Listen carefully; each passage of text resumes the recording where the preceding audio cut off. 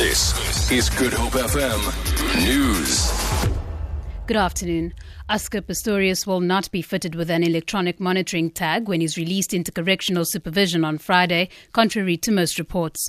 Pistorius has spent 10 months behind bars for shooting and killing his girlfriend Reva Steenkamp on Valentine's Day 2013. He'll be placed under correctional supervision after serving 1/6 of his 5-year sentence. Correctional Services spokesperson Logan Maestri says although Pistorius won't have a tag, he'll still be monitored. If a person subject to community corrections has failed to comply with any aspect of the conditions imposed on him or her, that offender may be reprimanded, may be instructed to appear before the Correctional Supervision and Parole Board, and may also be arrested.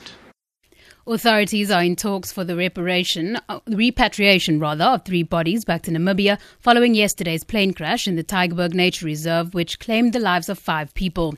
3 crew members from EMed Rescue 24 based in Namibia were killed while transporting an 80-year-old man and his daughter. Investigators are at the crash scene and are expected to probe reports of technical difficulties at Cape Town International Airport. ER24 spokesperson Werner Vermaak. We do know that the bodies went through to the local mortuary for forensics.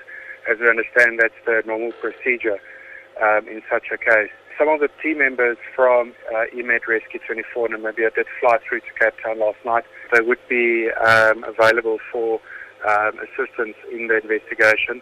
And at this stage, we are in consultation with the company as well to offer our assistance and then chatting on how we will assist them in repatriating the locals through to Namibia.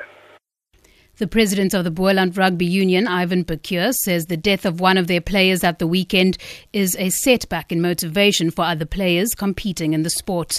Freddie Arias of the Koa Bukafalt in Ceres district died this weekend, hours after a match on Saturday afternoon. The cause of death is still undetermined. Pistorius says Arias requested no medical attention during the game, but did complain of having a loose tooth. Pistorius says there are a number of measures in place to safeguard the players on the field. He was responding to an earlier call by the ANC in the province for extreme safety measures at rugby matches in rural areas.